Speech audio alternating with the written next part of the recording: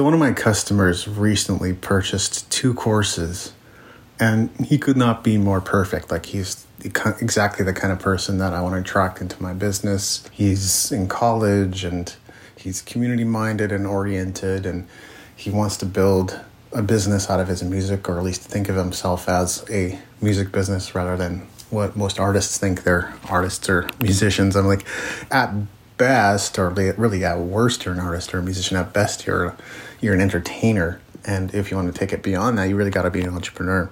So he really gets all that, and he sees that a lot of people around him don't have that kind of mindset. They just want to be artists. And I'm well aware, like, there's definitely people out there, and maybe even some of you listening, like, you just want to be an artist. And I'm not going to say there's no opportunities in that, but I would say, like, most people that are operating in that capacity are passionate hobbyists, right? And there's absolutely nothing wrong with being a passionate hobbyist. That category is like really great for people who want to just enjoy making music, writing music, playing music. But there's definitely a category of people who are wanting to think about it more entrepreneurially and set themselves up early so that they can succeed later on. So I wrote a blog post in like 2020 on how to earn 6 figures and beyond as a musician. That's now, over 3 years ago. And this customer told me that this was one of the first blog posts he had read on my website.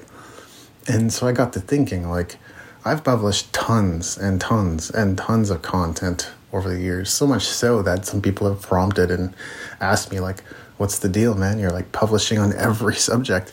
And, by the time you've published 50 posts or even 100 posts, it's like you've kind of covered the key things, and then you got to expand out into niche topics from there. It's just the way it works.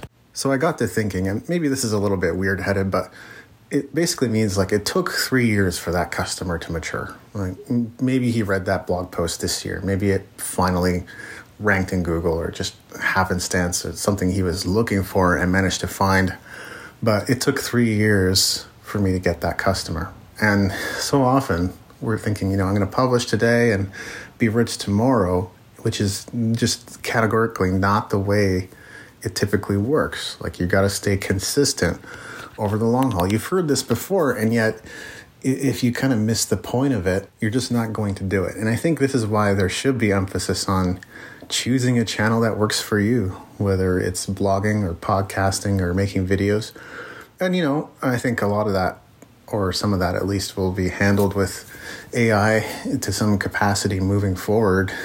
But if you want to inject the content with your personality and stories, which I would recommend doing, I honestly think that might be the only way to properly build a following, then you got to put some time into this, and preferably publish daily.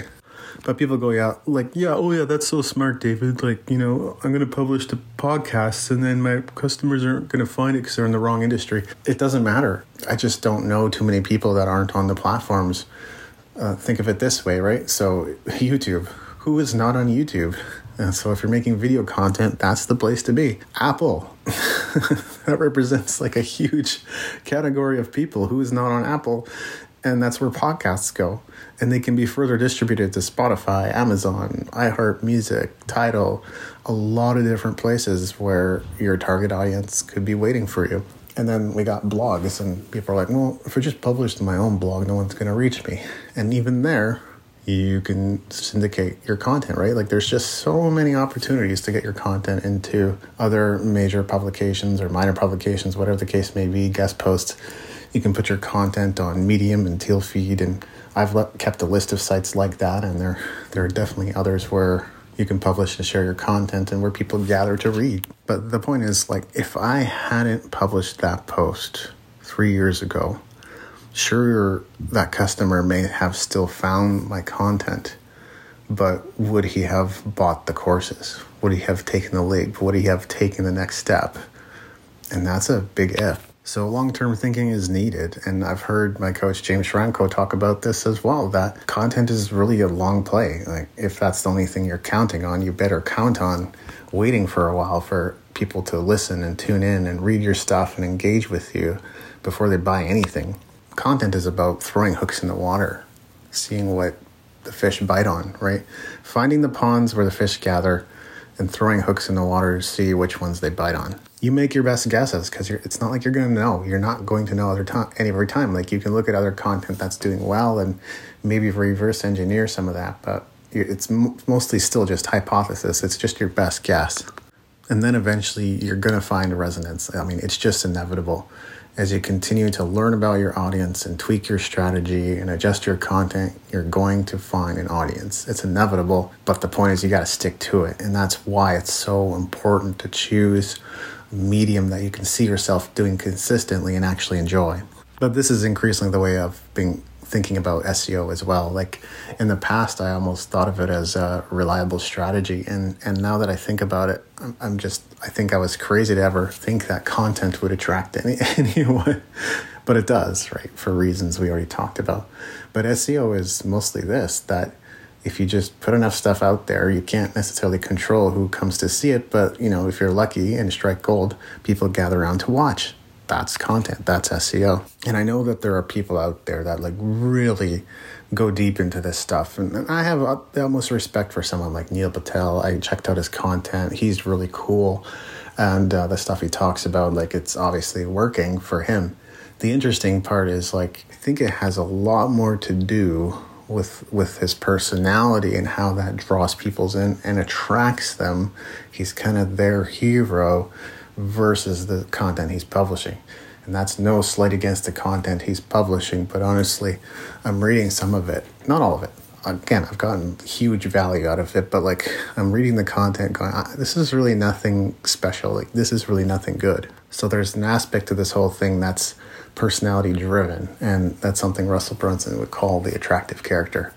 I mean, if you're going to do anything, right? If you're going to publish, then you want to look at how to build an attractive character, how to become someone that people are magnetized to and resonate with. And that's probably going to mean being an exaggerated version of yourself, but being authentic, being vulnerable, showing up, sharing your stories, and even sharing your vulnerable moments with your audience. So some stuff's just not going to happen right away. It's going to take some time. And in the meantime, are you willing to stick with the program of showing up, doing the work, publishing? Or are you going to give up? And if you do give up, who do you leave behind? Who will you not have the opportunity to attract and to add value to make a difference for, to have an impact on? That's what I want you to think about.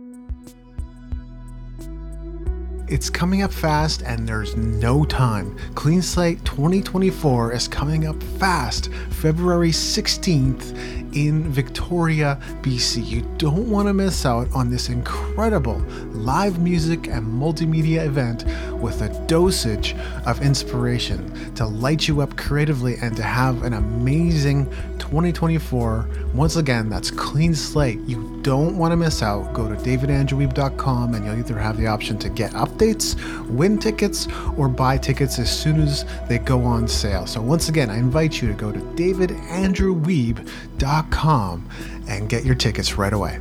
See you there.